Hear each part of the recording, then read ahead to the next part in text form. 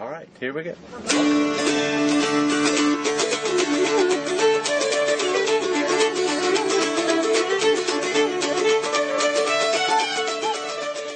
Hello, and welcome to the JuntoCast, a podcast on early American history. I'm Ken Owen, an assistant professor of early American history at the University of Illinois at Springfield. And this is a very special episode of the JuntoCast, as for the very first time, we're recording in front of a live audience here at the University of Missouri.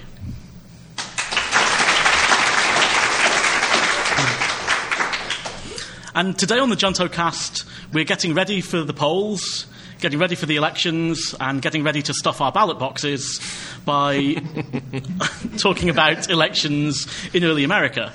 We'll be looking at elections from colonial times, taking that through the events of the Revolution, and finishing up by looking at elections in the early 19th century.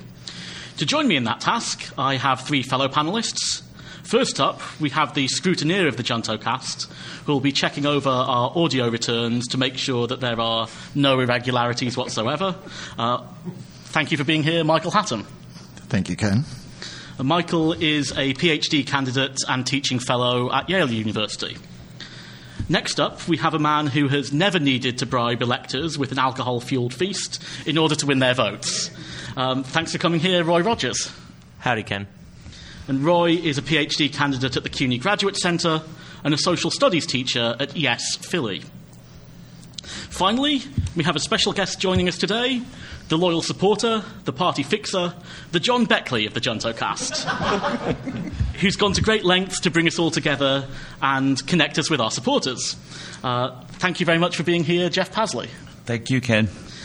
Jeff is Professor of History at the University of Missouri and the Associate Director of the Kinder Institute on Constitutional Democracy. Particularly relevant today, bringing a level of expertise that we don't always see at the JuntoCast. He is the author of The First Presidential Contest, 1796, and the Beginnings of American Democracy. Now, before we get going to talk about elections, there are a number of people that we have to thank for making this live episode possible. Firstly, our hosts here at the University of Missouri, the Kinder Institute on Constitutional Democracy. Thanks to Jeff for organising this, and thanks to Alison Smythe for her sterling work in organising and coordinating all our travel efforts and getting us here from the different parts of the United States. The event has also been made possible by a grant from the National Endowment for the Humanities through its Humanities in the Public Square Fund, and that's been administered through the Missouri Humanities Council. And we're all very grateful for making this event possible. To get started talking about elections in early America, we thought it would be useful to begin by talking a bit about what elections were like in the colonial period. And Michael, I believe you had some things to say about that.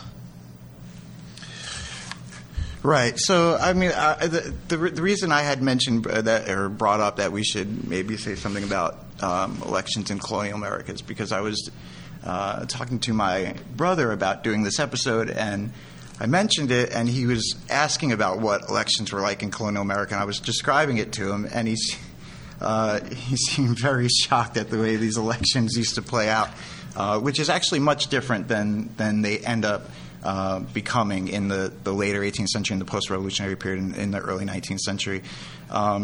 Elections in the colonial period, certainly in New York and in Virginia, were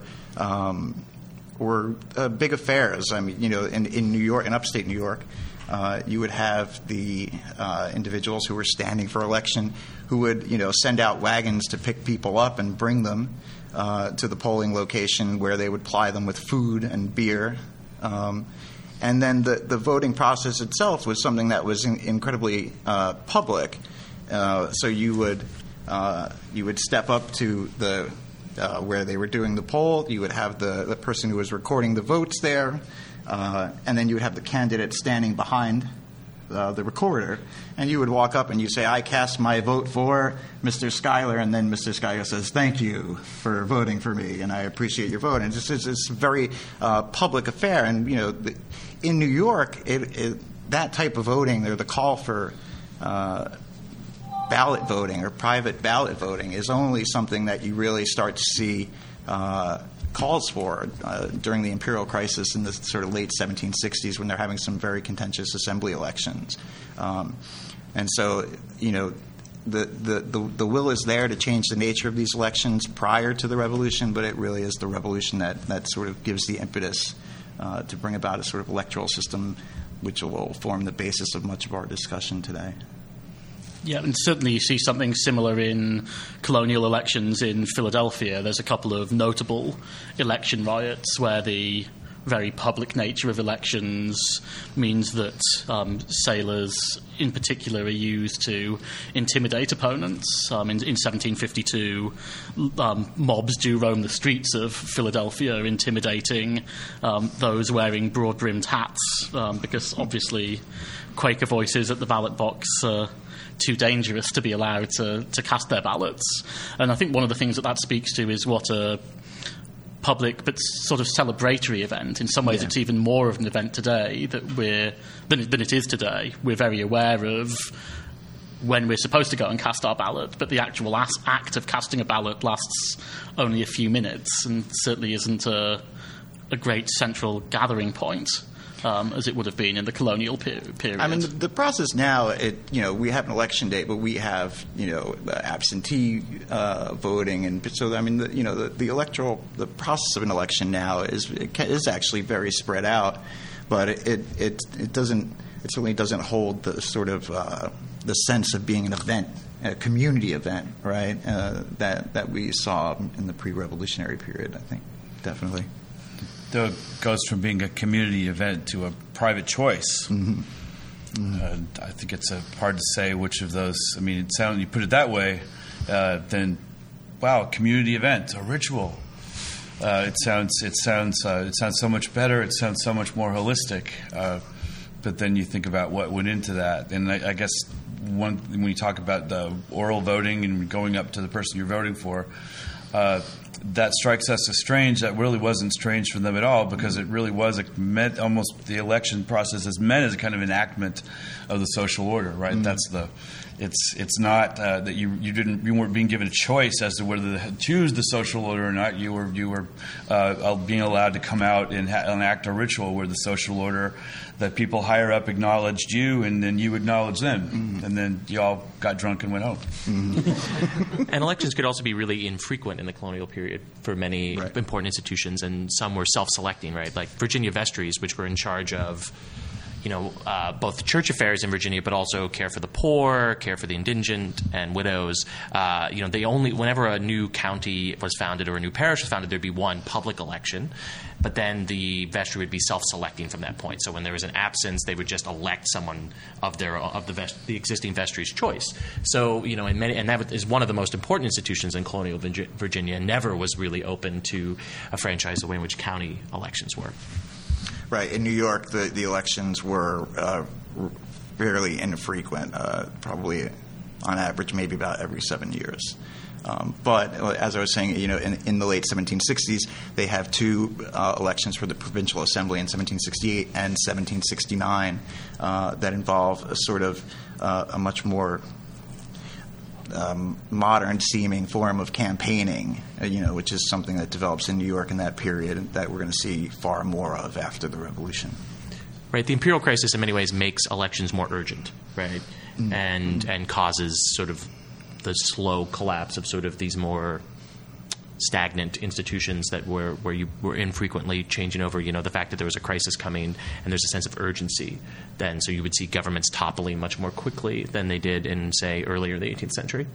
And it's at a very early stage in the imperial crisis as well. I mean, one of the remarkable things really is that by the time that you're getting to the question of independence being put on the table, there's actually, in some ways, the elections become less contentious in most areas. That it's the elections in the 1760s that inspire the surprisingly big turnouts, and that then sets the tone for who the leadership is going to be in many different places.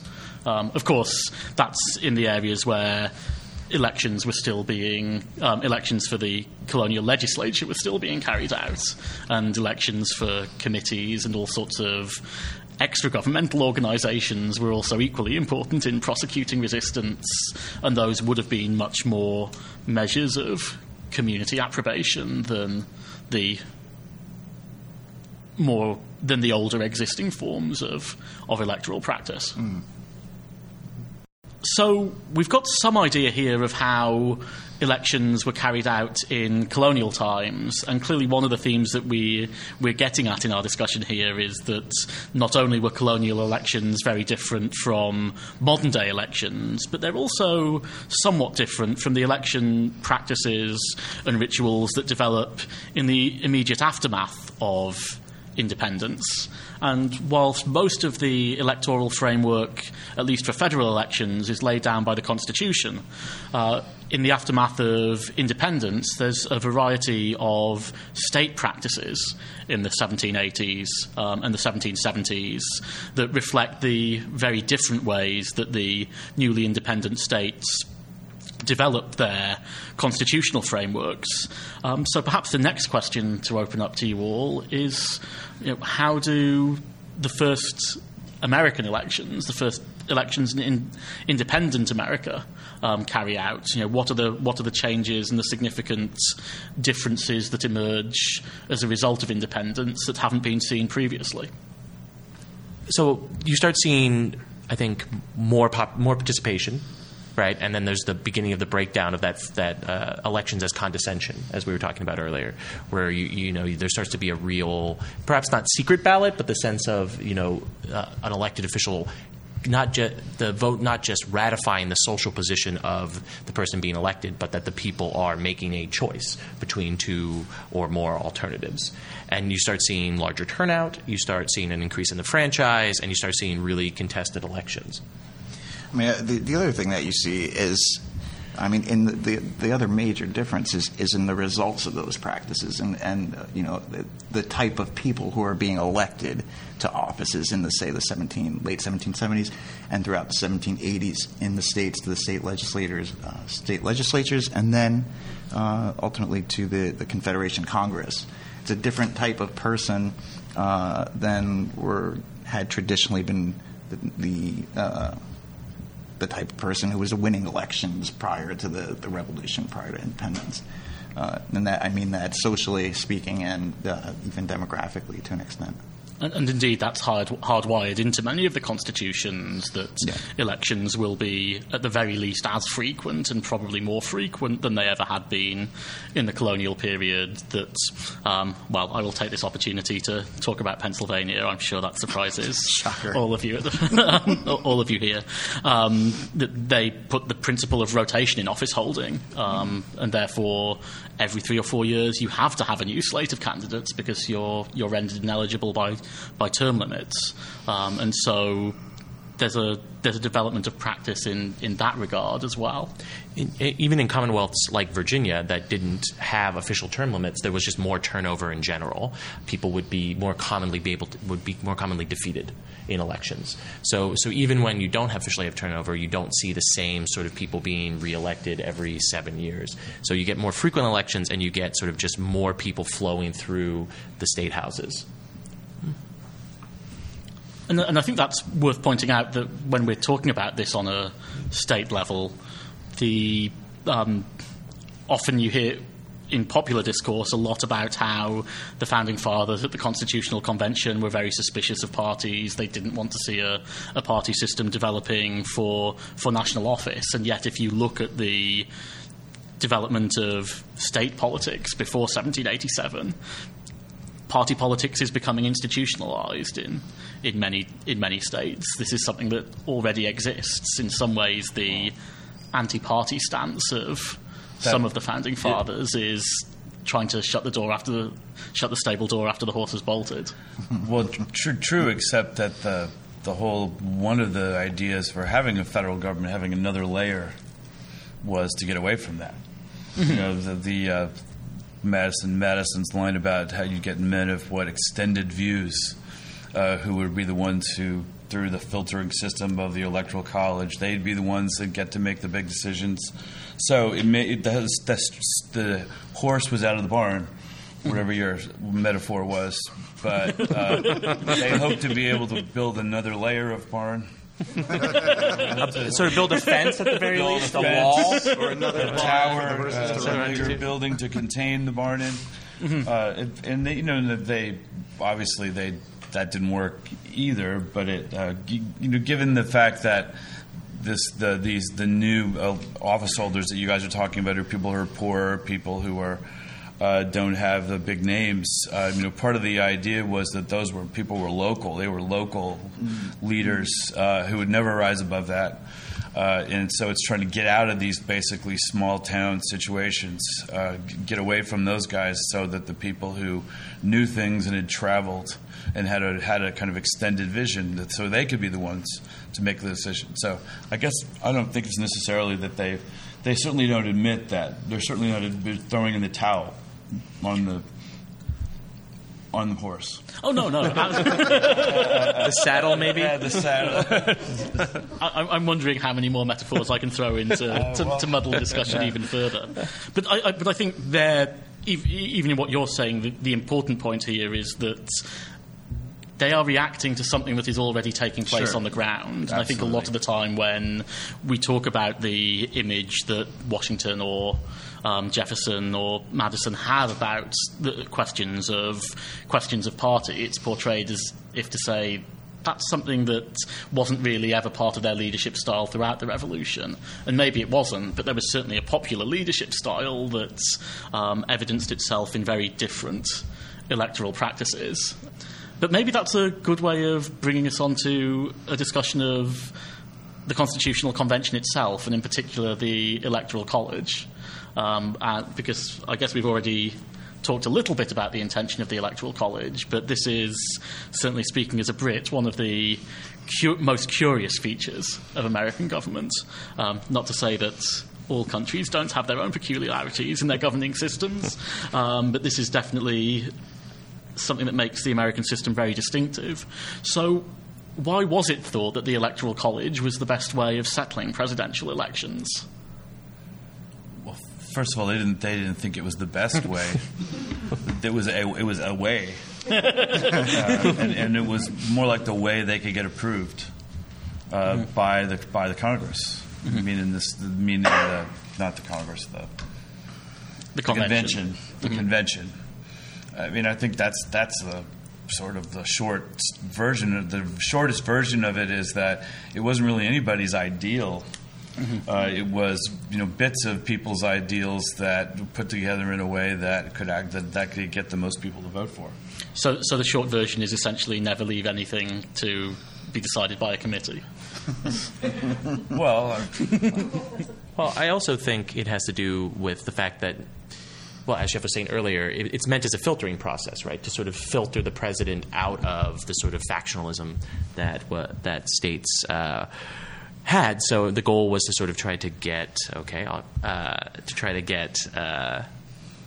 away from the sort of factionalism that was happening on the states level. But it was also, no one expected there to be this sort of contestation that emerged after 1796 for the presidency. And as we'll see when we talk about 1800, the first time there's a very close contest, you can see that the system is broken and it has to be changed very quickly to something that mostly resembles what we're operating under today.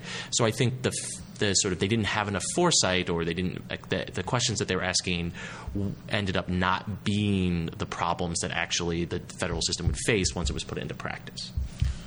But I think one way of looking at this might be that, in some ways, many of the delegates to the convention never really wanted an election for president in the first place. And in some ways, the idea that the system was broken was a feature, because then it would allow the election to be thrown into the House of Representatives, and then it would be a national body that could convene and discuss, which I think comes back to a broader question about what was actually the purpose of an election, in that there's obviously a great unease at the Constitutional Convention about whether you could have elite national figures deciding on a question as important as being the president, based on an election for other purposes, which is to say, if you're electing senators or representatives, they're being elected for representative purposes. Is it appropriate for them then to be deciding on who the executive officer should be? And all the different states have different practices on this. Some states do elect the governor through the legislature, some elect it by popular election, and in some ways the Electoral College is an uneasy amalgam of the practice that's going on in the various different states at this point. Well, it's also actually, this is something I had never really thought about quite this way before, but in the same way that when they went to write a new constitution, they couldn't just have it. They felt they couldn't just have it be voted on by the existing legislatures, who of course wouldn't have voted for it as well. But they also felt the need constitutionally to create this special body, right? Mm-hmm. A special body that would do that. So in other words, the state ratifying conventions, where each state had to have a specially elected convention that approved the Constitution. A way to step outside the existing system. And the Electoral College, while they didn't have very clear ideas about how it was actually going to work, it is essentially a special body that's temporarily elected to pick the president, right? Mm-hmm. Not legislatures in the states can decide how the electors are picked, but the electors are meant to be this basically kind of an equivalent of the state ratifying convention. They're a group who's going to then elect the president because they didn't feel they weren't going to let the states do it, and they certainly didn't. There were a few of them actually who did argue for a kind of national election, mm-hmm. but because everyone knew that George Washington was going to win that. So, but they didn't have too much, they certainly weren't ever too close to actually declaring that. So the Electoral College ends up being a solution not unlike one they had done before, but maybe not as well thought out. Mm-hmm. Michael, do you want to say anything? Yes. Stop banging on the table and lean in a little bit. Just a little. Not too much, though. The Electoral College, fundamentally, the way I tend to think about it is it's an attempt to effectively create an electoral layer between the popular vote and the ways in which the president would be chosen. It's a way of mediating, I think, popular vote to some extent. And I don't know if it's the same as the state ratifying conventions, because I think there's a much more popular aspect to that than to the intentions behind the Electoral College. Yeah, I think it's probably also worth noting at this point just how few elections there are even on a statewide scale at this stage. One of the points I make is, again, to talk about Pennsylvania, but in 1790 the election for governor is the very first time that there has ever been a statewide election for a single candidate. They might have had statewide elections for a number of candidates, but never for one person. The idea that an election that's fairly rare even on a state level could then be suddenly bumped up to electing a national candidate probably would have appeared pretty strange. This makes me sound worryingly like a supporter for the Federalists, but but we can at least see that there's... Well, 2016 is, if there's any year that makes you sit around and think, do elections really work? And is that actually the best way to decide something? That's a big deal to get me thinking like that. But there are some issues in this. There's some issues, and when in this discussion we've been having, there's a number of these situations where you see that they actually didn't. The elections were great when they were a reaffirming ritual. Elections always were much more problematic and scary and hemmed around with different protections when they actually got to decide something.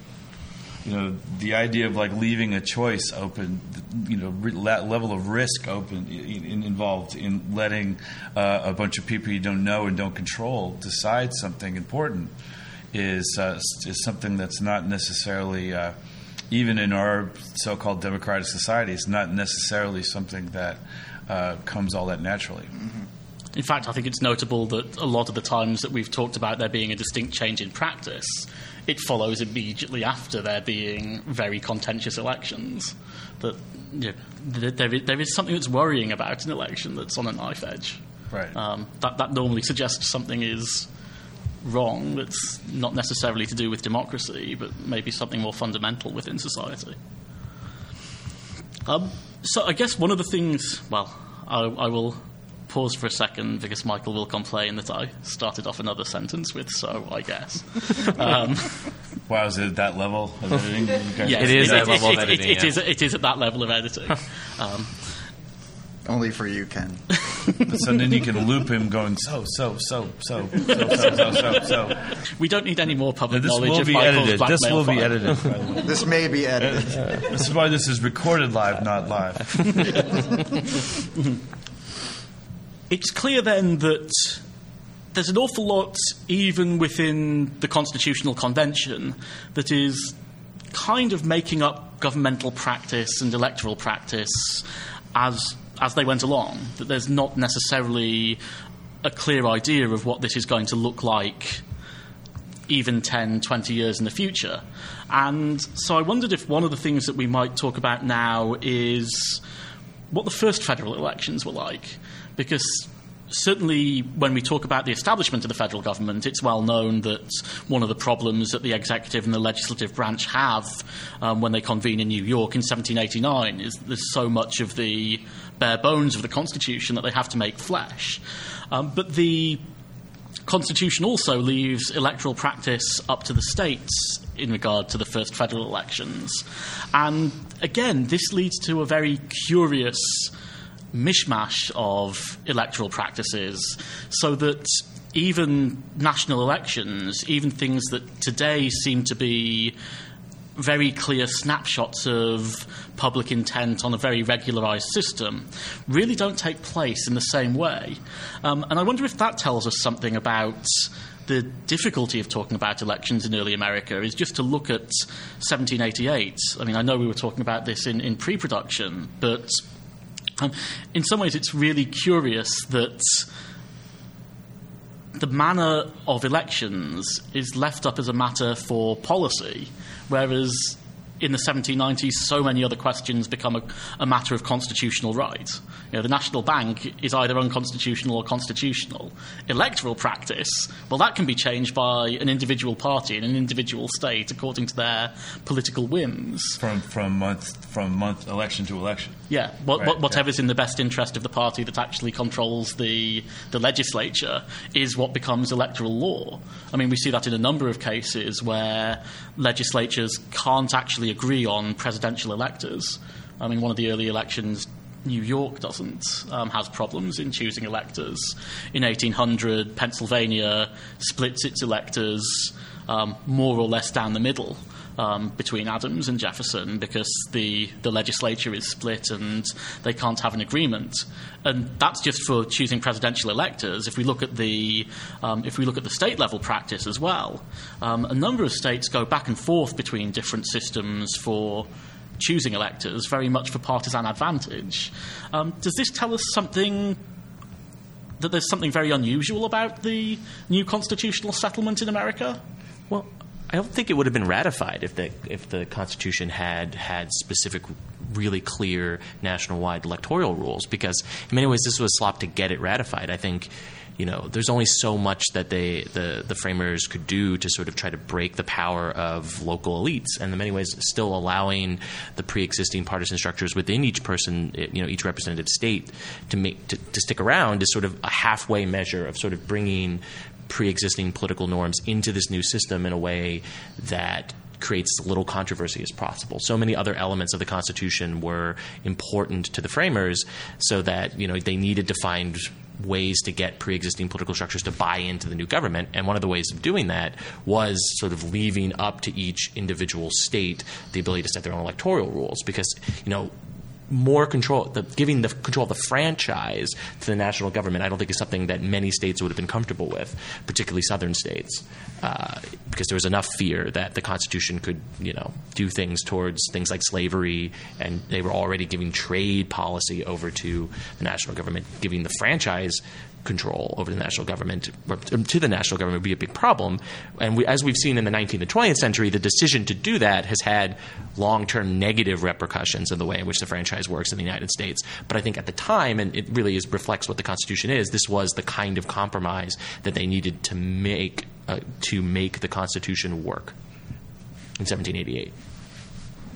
I mean, to me, it gets to one of the reasons voting is so controversial and people get so emotional about the right to vote, and then why it's become the center of so many movements, is because if you think about it, the franchise is really a statement that is who gets to vote.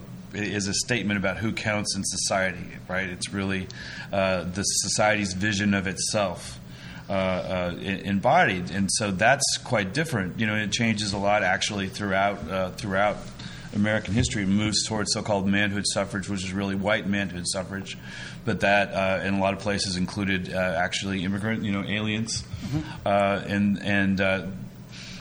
it's quite different. When the Constitution's put in there are property qualifications. Some places there are different types of systems. There's viva voce voting in the South. It's still the viva voce voting, what we talked about at the beginning, where you walk up to a table. Other places they're moving towards more privatistic systems with actual ballots.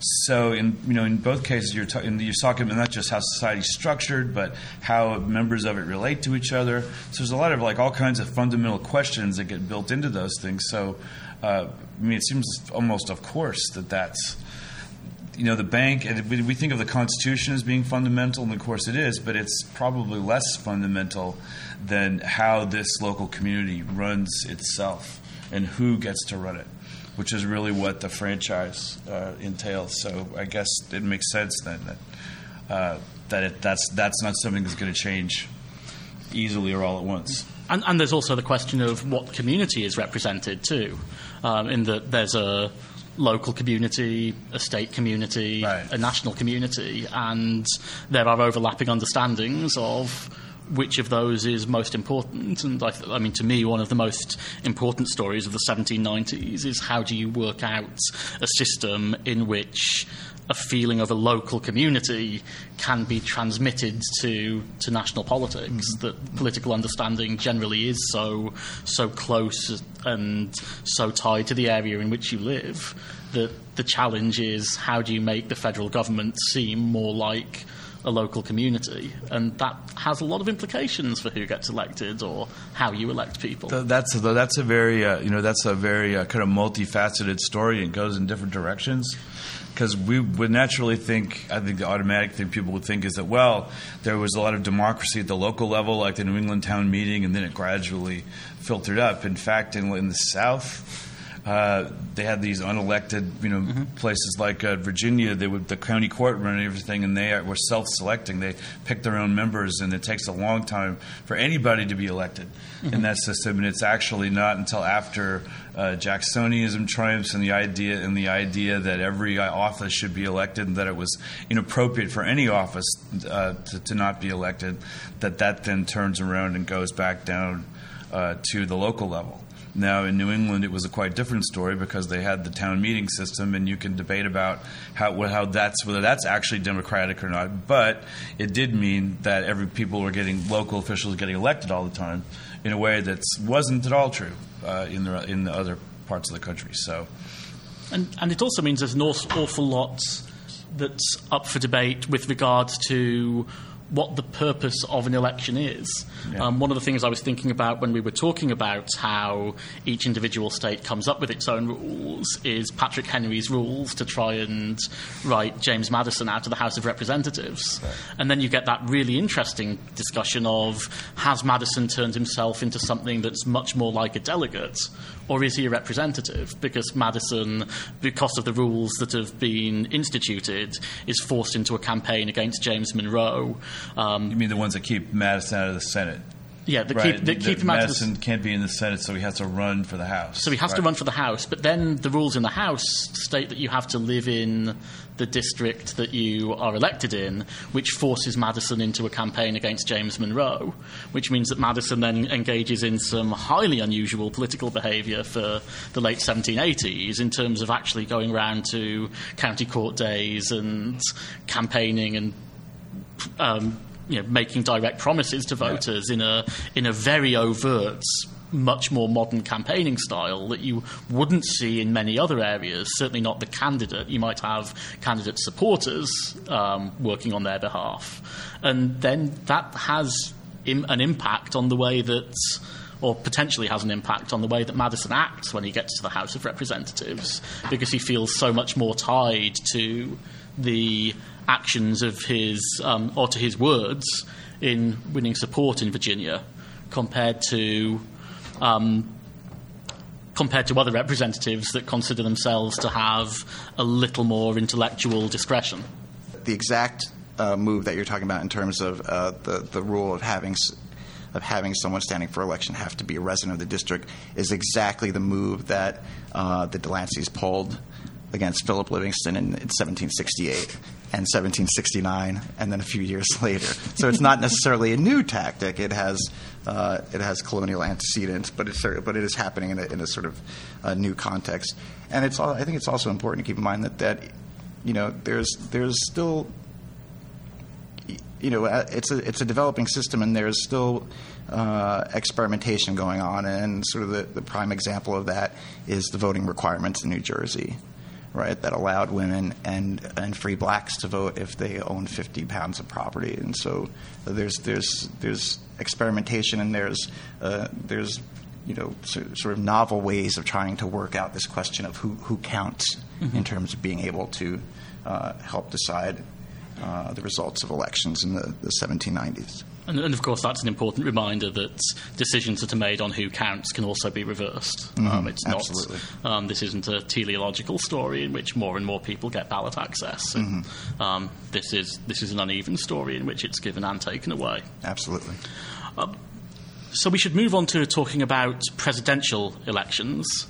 I think we should probably turn over to Jeff at this point. Except for Jeff's lack of prepared remarks. Well, go ahead. Ask me a question. What question would you like me to ask? What do you think of presidential elections? What question would you like me to answer? So, how far do the uneven interpretations of what an election should be affect the outcomes of the presidential elections of 1796 and 1800? How did the unevenness? Yes. Well, I mean, obviously, greatly. I don't know if you could talk about the unevenness having an effect somehow on its own. It's more like a lot of the election takes place under kind of the traditional rules where there isn't much competition, there isn't much activity surrounding it. But then in a few key places, especially places like Pennsylvania, where they have a statewide vote, and there's actually a contest. And in a few key places where there was an elector race that someone tried to contest. So in some respects, it's very. It's very localized and it's very spotty.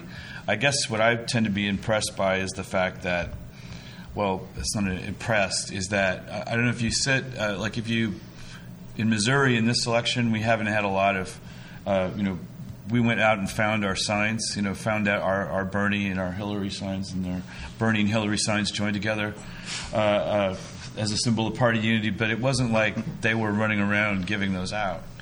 There's those things are nationally available, but it's still the campaigns compete in the places where they think they can win, and there's way more activity in some places than others.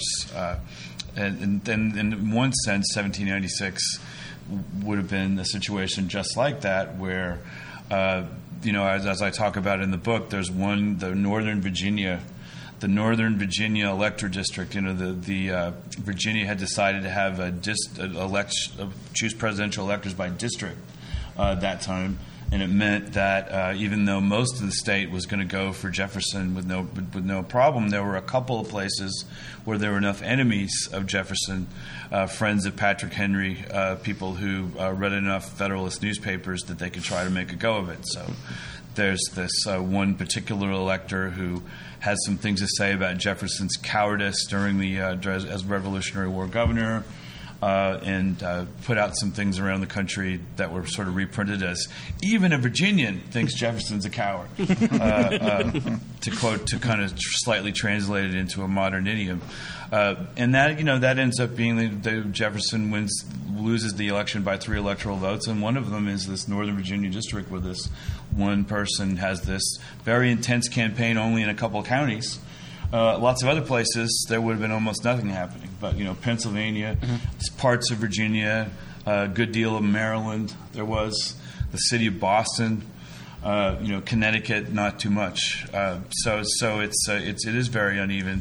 I guess my end message about that is that unevenness actually is more a story throughout the rest of American history than people realize, because we're used to the idea of uniformity and national means uniform. And in fact, because of the Electoral College and because of the way everything's divided up by states, it isn't necessarily as uniform as we think. Iowa and New Hampshire wouldn't be such a big deal if it were a system that operated according to one uniform principle. I don't know if that's what you're asking, Ken, but that's what I said. I'm not sure if it's what I was asking, but it was certainly a great answer. So. Well, I think what you also see in the Jeffersonian period after 1800 is the idea of creating elections as mandates and turning them really into electoral spectacles and allowing a party to claim a mandate from an election, which you don't really see obviously with Washington, and I don't think you would see even in 1796. But after 1800, at both the presidential and congressional level, the Jeffersonians claimed a mandate to impose their agenda and to transform the way in which politics works on the national level. That I think begins a long process that you see with the Jacksonians, and you see with Lincoln and the Republicans, and obviously you see in the 20th and 21st century. So I think you definitely begin to see the sort of light at the end of the tunnel to modern presidential electoral practices with 1800, and the way in which presidential and congressional elections get linked, I think also emerges in the Jeffersonian period, and just gets more tightly wound as we move towards Jackson. No, not even then, not evenly. I mean, there's actually certainly periods in the earlier 19th century where that still wasn't happening. I mean, it depends on national policy issues. When there are national policy issues that can be debated in those local congressional races, then they have an effect. But there's various times in which that gets lost. In the early 19th century, in the Jim Crow South, it also gets lost again. And I think there's other times you could talk about. I mean, I think there's a lot of the red states today where that's kind of lost. It's an identity. The apportionment has been made such that they've managed to computer apportion things so that almost everything is a safe seat, and so that there's very little in the way of national issues that get debated, or anything that has to really be debated in a lot of those local races. To not talk too much about 21st century politics, though, but doesn't that often happen in the primaries now? Like you see that, like that's how Eric Cantor got defeated, right? Was that the Tea Party candidate outside of Richmond nationalized a primary and said that Cantor worked with Obama and Obama is the devil, and so he should be voted out, and that's sort of how he was defeated. But they nationalized. They nationalized the local congressional election in 1792, right? Yeah. In Philadelphia? Yes, yeah. Right? And even more so in 94. In 94, right. So that's one of those things that even in a system where it's not usually happening, it is occasionally available. Which I think is the nature of if our argument kind of unevenness thesis is that it doesn't mean that it never happens. Right. It means that it's more of a resource that gets pulled, that gets used at different times. And I think another thing that it highlights, particularly with your Cantor example, Roy, is the fact that nowadays we complain about how long the election cycle seems to go on, that it seems to be interminable. We've been talking about who's going to be the nominees since God knows when in 2015, just on official campaigns, let alone all the speculation.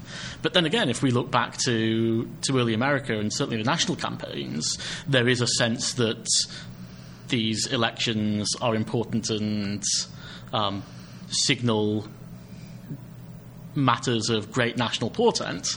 But again, the period of that discussion drags on for a long time. The election of 1800 runs from gubernatorial elections in 1799 through to the House of Representatives meeting in 1801. It's at least an 18-month election cycle in terms of actually resolving anything. And so the fact that today we have these uneven state primary practices and very different election calendars that mean that there's almost always something going on, electorally speaking. That's actually quite similar to what was going on in early America. And it goes back to our earlier point that even today, the franchise and electoral practices are still not fully nationalized, right? And that goes back to the fact that the Constitution lacks an electoral framework, even though it has been expanded by later amendments. At this stage, we're going to embark on a new departure, a veritable innovation in the form of junto casting, and open up the floor to questions from our live audience. There will be a microphone that is circulating for any of you that have anything to ask us, and Michael assures me that will manage to be picked up on his high-tech recording equipment. Maybe. Expresses a certain level of confidence. Yeah. The 538 model says it's more likely than not that the audio will be picked up. I appreciate Nate Silver's confidence. Yes. Okay, so the restating of the question, I'll make it easy, will be to what extent is the story about political practice distinctly American one versus to what extent might there be foreign influences at play here? The example for that question would be, of course, where is the French Revolution? We're talking about popular participation. We're talking about political methods and practices. We're talking about social customs and rituals. The French Revolution is all of those things writ large. We were also talking about the secret ballot. It seemed like one of the kind of narratives of your discussion was how do we move from that colonial open public system of voting, oral voting, the spectacle in the picture behind you, to then the privatized secret ballot, the individual voter behind the curtain. And of course, secret ballot, to my knowledge, someone correct me if I'm wrong, but is an innovation of the French Revolution and of the Directorate, 1795, trying to navigate that path between the popular passions of the terror and then the resurgent ancien regime as what you have to avoid, and protecting the ballot in some way, containing public passions on voting day was one of the methods, the methodologies of achieving that. So the question really just stands: what does the French Revolution have to do with this? What's the wider world have to do with this? Okay, the French Revolution has a ton to do with it. I'm going to just answer in a kind of more specific way, which is that certainly in the Pennsylvania, if you talk about Pennsylvania in the mid 1790s as the original outbreak of presidential politics, that was quite directly fueled by the French Revolution, inspired by the French Revolution in the sense that the first sort of Democrat opposition party bodies were essentially French Revolution fan clubs that probably in many cases had members who were members who'd been there or had some cases money that was going. The French minister Genet inspired them. Then there's the matter of specific issues where somebody in the French government paid the Virginia senator to release the text of the Jay Treaty and then print it up and spread it around. There's, of course, the infamous case where the French minister Ade, during the specifically during the Pennsylvania election, especially when they were voting in Philadelphia, sort of issued various public communications to the Washington administration, essentially threatening war if people voted for John Adams, and with the idea being that the Quakers who were pacifists and had interests at stake, that they would that would scare them out of voting, and possibly it did. I think one of the things about the secret ballot as we understand it today is it's known as the Australian ballot when it's being introduced in the 19th century. It comes from the Chartists. It's one of the Chartists. Mm-hmm. And that even the secret ballot as it develops in the 1790s, 1800s is not necessarily all that secret. You're not announcing yourself, but you are given tickets on coloured paper or with particularly fancy headings so that you're responsible for identifying yourself by what you put into the ballot box. It's still often visible, and so it's not until you get even much later into the 19th century that the secret ballot, in terms of it being absolutely secret, that you're all using the same ballot paper, becomes I think there's an awful lot of work that could still be done on this, actually, in comparing actual voting practices. And I think that would be really interesting work to see what came out of it. It goes even further back, though, right? Because the Committee of Safety started, revolutionary practices, right? Committee of Safeties started with the English Revolution. There were committees of safeties there, and then the American revolutionaries adapted that to the American context, and then it was exported to France. So there's a lot of going all the way back to the English Revolution. There's this transatlantic culture of revolution that is constantly being reaffirmed and transformed as it moves through these different practices. One of the themes of this election cycle, and a theme that we've seen sort of carried through from over the past 8 years or so, has been the question of the legitimacy of elections. There have been many state legislatures who have passed measures to cut down on voter fraud, and we even have one of the current candidates for president who claims that voters need to be concerned about how people are voting if they have the right to vote, and he perhaps has even moved to encourage contesting the election should a certain outcome occur. But my question is, what do concerns with legitimacy look like in the year of the Republic? Are there remedies that are suggested during this time for what a contested election should look like and how people might respond?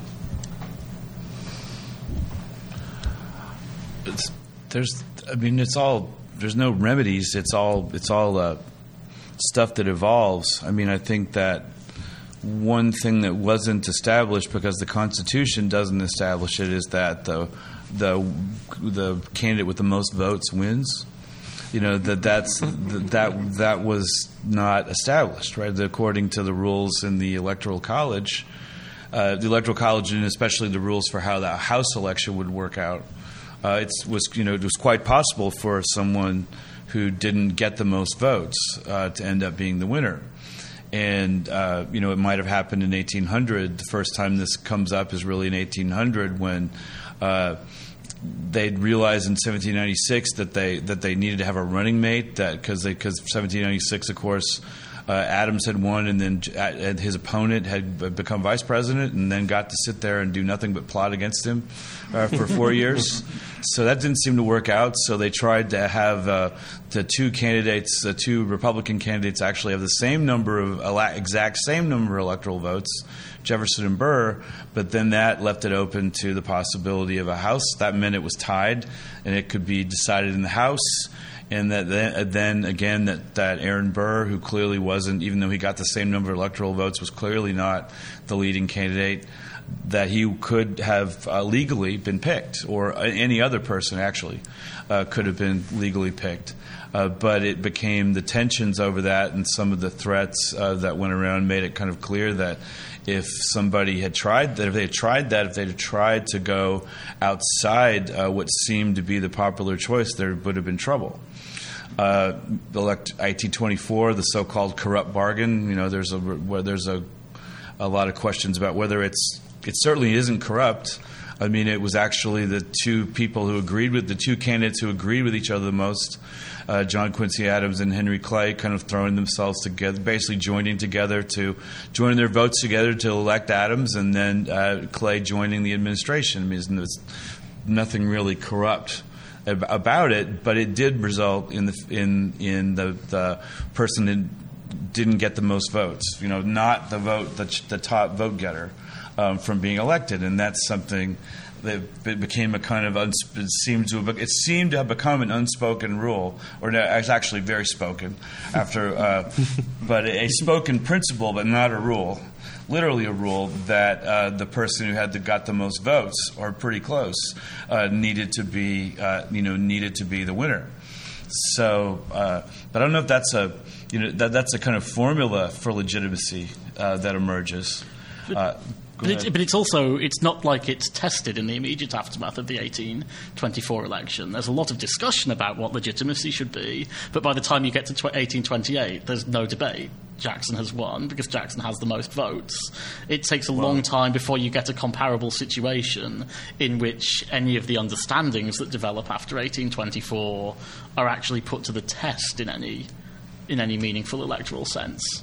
I mean, to me, what it shows is that what's legal isn't necessarily legitimate. Right. And there's a difference between the two. And I think that the really interesting thing there, I mean, particularly in the light of Don Ratcliffe's book on 1824, is that to a certain extent, it's much more to do with how you manage the popular perception of legitimacy than even just the idea that because you won the most votes. It's because Jackson has a whole political infrastructure of supporters and newspapermen and town committees and whatever behind him that he's able to portray this idea of legitimacy. They never have to they can just sort of blithely assert, we won more votes. But it's actually, the legitimacy to me seems to come a lot more from being able to marshal a popular movement, right, rather than there being a sort of specific, precise formula that you can use. Right, and this goes specifically, again, back to our broader point that there's no official rules for the elections, and one of the ways in which to exclude certain people who may challenge your political coalition is to question their legitimacy as voters, right? And you see this in the Jim Crow South. You see this in attempts to get immigrants not to be able to vote in the North and in the South throughout the 19th and early 20th century. Like, this is like and you even see it in local elections on the state level, like questioning the legitimacy of is a tried and true American tactic of ways to sort of gain political traction to make the next election become your favor. And I think what you see with Jackson is the successful nationalization of that practice for the first time. Well, and kind of picking up on it too, I guess when we bring up, and I suspect the question, since it came up kind of from a Donald Trump type frame, when we bring up legitimacy now, it's kind of to be scary, and it's in a sense of like, we're thinking of a potentially of a failed state where the opponents don't accept the election, and then it descends into civil war, or that descends into some kind of chaos. And I guess at least so far in American history, the legitimacy, it's been more used as an electoral tool, right? Mm-hmm. In the sense that 1824 to 1828, Adams's election the legitimacy of his election is very much contested, and they say all kinds of terrible things about it, but it's more in the service of we're going to crush him the next election, which they do.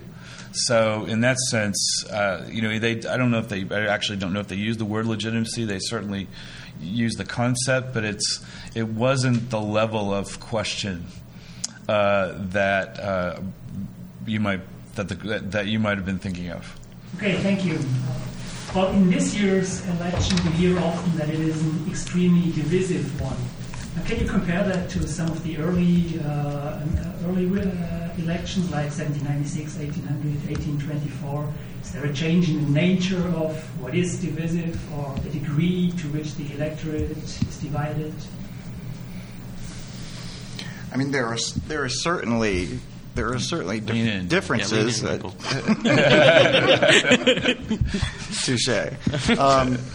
There are certainly differences. I think as the discussion is going on, I'm somewhat being struck more by some of the similarities. I mean, certainly in 1800, we didn't really get into the election of 1800, but the defining aspect of the election, and you have calls of similar to what the previous comment was referring to in terms of claiming that a certain electoral result would be illegitimate. You have that in 1800. I guess you have that to some extent in 1796 too, a little bit. But so there are a lot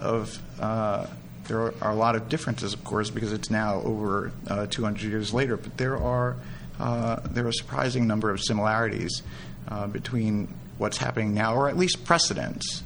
I think enough to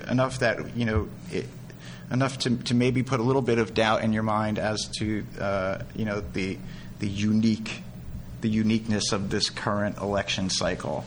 I was going to say, if the Trump campaign does end up actually contesting the electoral outcome of certain states, it would be closer to the 1876 election, right? Which was, I think, one of the times in which there was fighting over not just something like, the overall legitimacy of this person's presidency is questioned by how they were elected, but the actual electoral votes and how they should be cast were developed illegally or corruptly or what have you. So that's sort of, I think, actually in many ways, this current election reminds me most of 1876, with the issues that are on the table, the geographic division, the fact that there could be a contested result in the Electoral College, not just a contested result in the number of electors that are given, but the fact of there is, who the elector should be is being contested.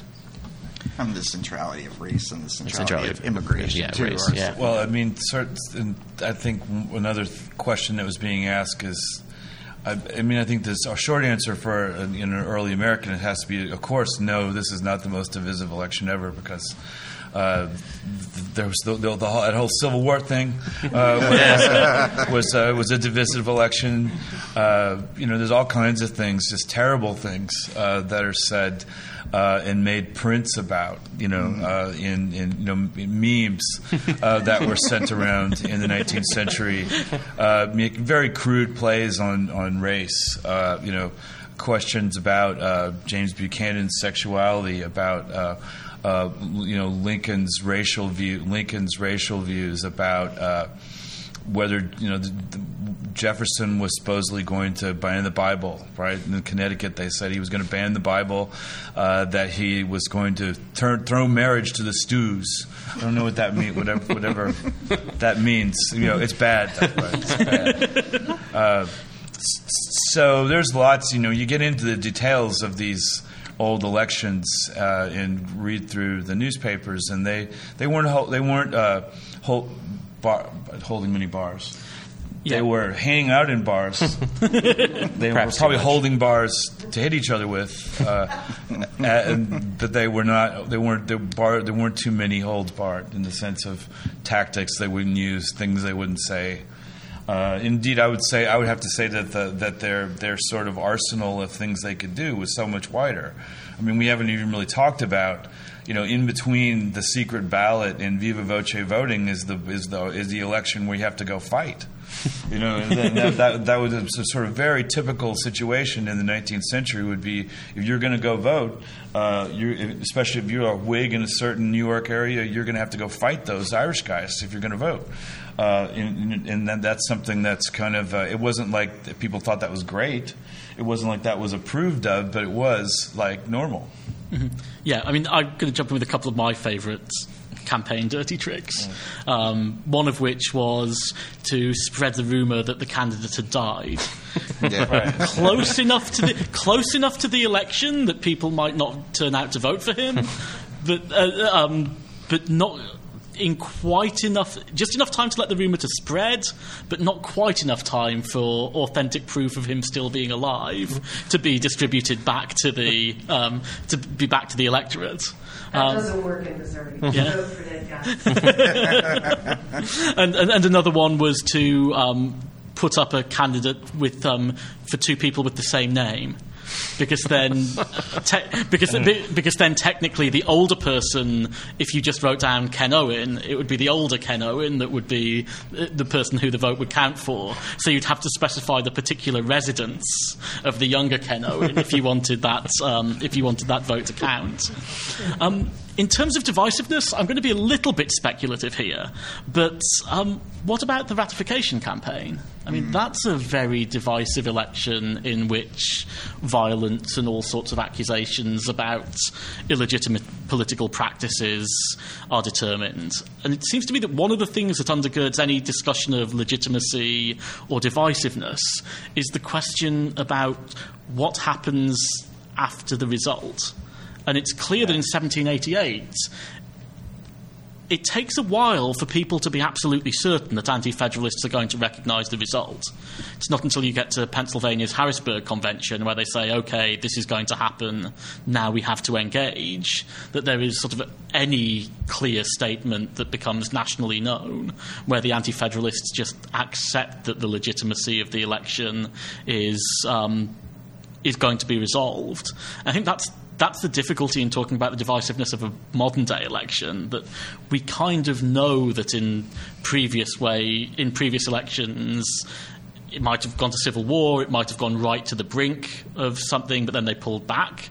I think the difference in early America, i.e. before we get to the Civil War, the big difference there is that they're worried that if they don't ultimately agree, then foreign powers are going to come in and swoop in and divide up the nation.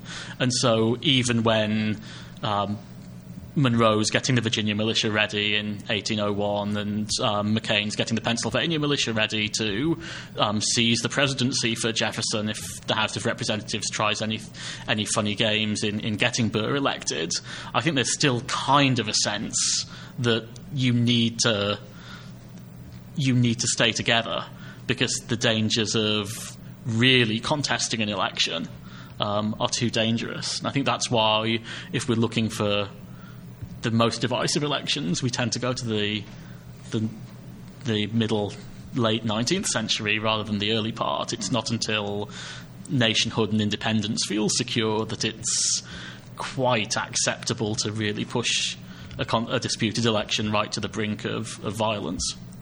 And for all of the republics that have existed in the United States, in many ways lucky that we've only had a full exit once.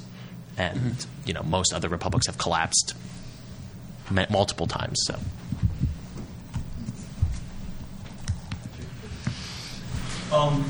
when we're talking about the electoral process and we're trying to understand, evaluate, and how it changed I guess in the back of our minds we're talking about constitutional democracy, and in what sense certain representatives are chosen and who gets to choose it. So that reminds me about what Carl Becker wrote about the colonial election process more than 100 years ago, that nominations were actually a very effective means for the elite to control who is to be chosen as representatives, even with the colonies having relatively broad electorates, right? So I wonder what you can talk about how that starts to change. Well, assuming that broadly in many colonies outside of New England, that the nomination process was controlled by a few hands. How would we explain the change? Can you talk about certain watershed moments, this revolutionary period, or what was happening in the States immediately after the Revolution, and to what extent can we say that the framers of the federal Constitution were trying to maybe bring back some of the power of controlling nomination in a sense against what was happening in the States? Well, they did, but the framers don't really create a nomination process, right? I mean, they kind of leave that out. I guess I would say that the nomination process, that's something that it becomes an organized thing. It really goes along with the rise of parties, right? And the parties control that, and that doesn't mean it's still not controlled by elites of some kind, because it, of course, usually is. But that at least means it is something besides a coterie of wealthy people. At least there's two coteries of wealthy people, maybe, or influential people who are then picking themselves out. But it also provided, through the kind of structures of the parties, an arena for people to sort of make a name for themselves, writing in newspapers or speaking at the meetings, and kind of claw their way up through that system. And there are an awful lot of congressmen and people in kind of local and state office in the 19th century who really they're party hacks. But I say that in a kind of a good way, in the sense that they're a party hack because they're someone who got where they were because of they served the party and tried to follow out its ideological dictates.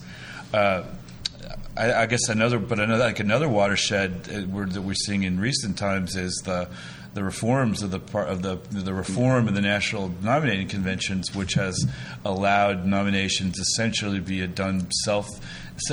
allows self nominations by celebrity or people making themselves celebrities using their own money to use media to kind of put their own names out. And in a sense, it's not like they don't get obviously they don't all successfully self-nominate, but they essentially are all self-nominating and doing as little as they can, and in many cases to talk about a party or why it's just they're doing it for them. So I don't know. There is a shift. I guess it's around the mid 20th century when or I guess there's different times for the two parties when the nomination process is taken through these popular vote in the primaries, right? And so in some sense, I think that's not so much a change because in the end you still have the party elites who are trying to manage and negotiate that process by getting their candidate through what looks like a more popular process than it used to be. And so in some sense, probably in that sense, maybe very little has changed since what Carl Becker was talking about in colonial New York. But I don't think we should just talk about early American elections as if they're purely controlled by elites. I mean, you use the term politics from the middle out, rather, right, in your book, and that's very useful because at the very least, I wasn't writing about the New York and the Delanceys. No. But yeah, and it shows that there's a need for quite a lot of sensitivity to local practice as well. That clearly, in some areas, local elites are going to be really important in nominating candidates. In other places, it's going to be a much more rough and ready process. Right. But certainly, I find in the work that I do on Pennsylvania, one of the things that really shines through is that it's very difficult for someone to just appear as a nominee, even if it's with influential friends. That by far and away the most successful and the most popular candidates are able to mobilise a broad base of popular support through county committees, town meetings, pamphleteering, and it's probably more of a dialectical process than a grassroots process. It's someone has friends that allows them to be able to coordinate the support, and they then see what they can make work at a grassroots level. But nevertheless, I find that it's very rare to find candidates in Pennsylvania in the 1790s who are able to succeed without there being some broader manifestation of their popular support that exists. And in some ways, I actually wonder if it's one of these where it's much more open in certain places in the 1790s, 1800s, but then party bosses get more control as you go into the 19th century, and then that becomes a problem, and then that's where the primary system and other mass mobilization develops in the 20th century. That goes back to the overall theme of discussion today, which is unevenness, really, and diversity of practice and diversity of policy, really. And if you want to look for continuity, just look at local elections in the 21st century. There's actually a lot of in common with in the 18th century, right? It's very haphazard. It's very, in some places you can be a large nobody and run for a local office. In some places there's clearly power brokers that you have to come through a local party or a local set of elites in order to get onto the school board and then get on the state legislature and then move up to Congress. In other places, wealthy people can just basically buy an office for themselves. So it's very uneven. And in many ways, actually, I think one of the stronger points of continuity from early American elections to 21st century American elections is on the local level, where there's this unevenness, this incomplete transformations, and the nomination process in many ways is one of the places where that's most obvious. Do we have any more? Any more comments? Comments, questions, jokes? Is it your question about the Australian ballot? I wish it was. But no, I was just thinking about bouncing off this similarities and differences aspect, because it just strikes me that oftentimes when early elections in the United States are invoked in newspapers now, it'll be under headlines that are about, this awful thing that we don't like now used to happen then, so we should feel better about ourselves now because, Jefferson said Adams was anathematical or whatever. Right. So we should all feel okay. Is that a kind of legitimate lesson to take out of early American? Oh, yeah. I mean, that's a kind of sort of more recent development, right? Because it used to be this. I think the comparison used to be how degenerated things have become from this seeming, this golden age, right? This inexistent golden age, and so it's kind of like one step forward, two steps back, really. I think thinking in those terms. And I think one of the problems is that we've all been talking today about how contested the meaning of democracy was and how contested the meaning of elections was from the very earliest appearance of elections. And that means that if you want to find parallels to characterise elections over a long period of time, it's not all that difficult to do. There's so many different interpretations of what the job of a candidate is, or what the purpose of an election is, or how you should elect people, or who should elect people. That there's going to be traces of these debates everywhere. I mean, to me, the important thing is setting them within a context that's sensitive to time and place and doesn't sort of try and do the, you thought it was new in 2016, but actually... everybody loves it when early Americans do that kind of thing. Yes. Oh, yeah, you thought that was new, but I saw that in 1745. So shut up. There was hip-hop in the 1770s. I think Billy's question, I guess I'm sure we shouldn't be addressing the audience by name. It's a radio, right? I think you certainly don't want to get in the business of saying you shouldn't worry about something now, something terrible happened now, because something even more terrible happened 150 years ago. And I guess it definitely can come off that way. I don't think that's the point. I mean, if you need to use it emotionally in some way, there's some days it can be a way to just not panic. Just if you feel that, like, how could these things be happening? The world has never seen a thing like this before. I just don't know how I'll survive.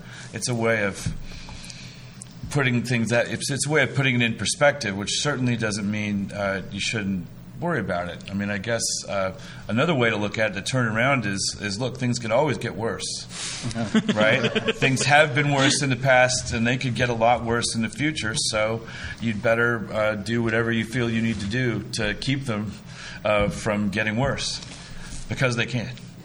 I think also for me, it's both terrifying and affirming. So for a lot of the things that Jeff said, but it's also terrifying that we never actually have come to a consensus about what democracy means in America, and the fact that we believe that we did is a legacy of the 1940s, 1950s, and the idea that there's an American consensus. Yeah. And one of the things I think historians both of the early America and other periods of America have done is unsettle that idea that there's ever been an American consensus about these questions. And that's, I think, the most terrifying thing about these kind of things, is that we really don't have as much consensus as we may want or may hope or may dream. Well, I mean, isn't this much more that the myth of consensus is really useful? Because everyone likes to think that there's a consensus until they realise that they don't. It might actually be that the four of us think that we think the same way about elections, and in most elections they're not actually contested or controversial enough for us to really realise that how we thought elections should work wasn't the same at all. And that it seems to me that that's sort of when we talk about all these particular elections that we look at as watershed moments in the development of political practice, that actually what it tends to be is that people thought differently on these questions. It's just that unless you have candidates that sharply draw those differences into focus, you don't really contest. You don't really think about it because you don't need to. A lot of the time, elections are more of a ritual and an affirmation of a governmental system. Well, and one of the things that may really upset us, a lot of people about some of the elections we've been having recently, is that their ritual function doesn't work very well when they're as ugly as they have been. You know, and it's maybe the Republic may or may not really be falling apart. I don't know. I officially don't know. And I thought we were going to settle that today. Officially can't say. The Kinder Institute has no position on the fate of the Republic. On the fate of the Republic. We can conclude on that doomsday note. Right. Well, I'm glad that we're able to end on such a note of clarity and optimism for today. Before we finish, I have, again, a number of people to thank. So thanks very much to our hosts here at the Kinder Institute on Constitutional Democracy for allowing us to have such fun recording our podcast in front of an audience. We're really grateful for the support. We'd also like to thank again the National Endowment for the Humanities and the Missouri Humanities Council for the funding that they made available for this event. If you want to find out more about elections in early American history, you should check out our show notes at thejuntocast.com. And if you're interested in reading a lot more about early American history more broadly, you should visit the Junto blog, which you can find at earlyamericanists.com. If you'd like to get in contact with us, you can find us on Facebook by searching for The JuntoCast, on Twitter using the handle @JuntoCast, or you can email us at thejuntocast@gmail.com. So thanks to my fellow participants, Michael, Roy and Jeff. Thanks, Ken. Thank you, Ken. Thanks, Ken. And thank you for the live audience for being here today.